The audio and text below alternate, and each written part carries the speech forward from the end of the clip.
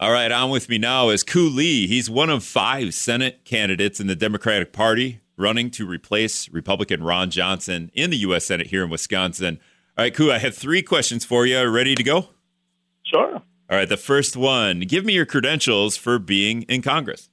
I am a corporate manager for 15 years, managing multi-million-dollar corporations and overseeing a workforce of over 100 people at a time for 15 years.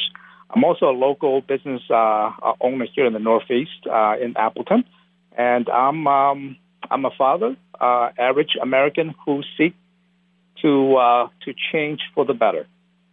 All right, question number 2. What would your top 3 priorities be in the U.S. Senate?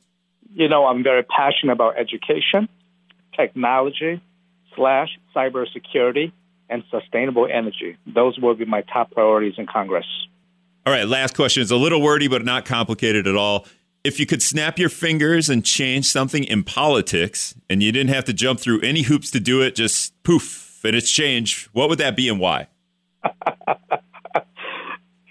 We'll take money out of the equation and also party out of the equation, because I think these are the things that complicate the process to allow the people to have the power to decide for the public.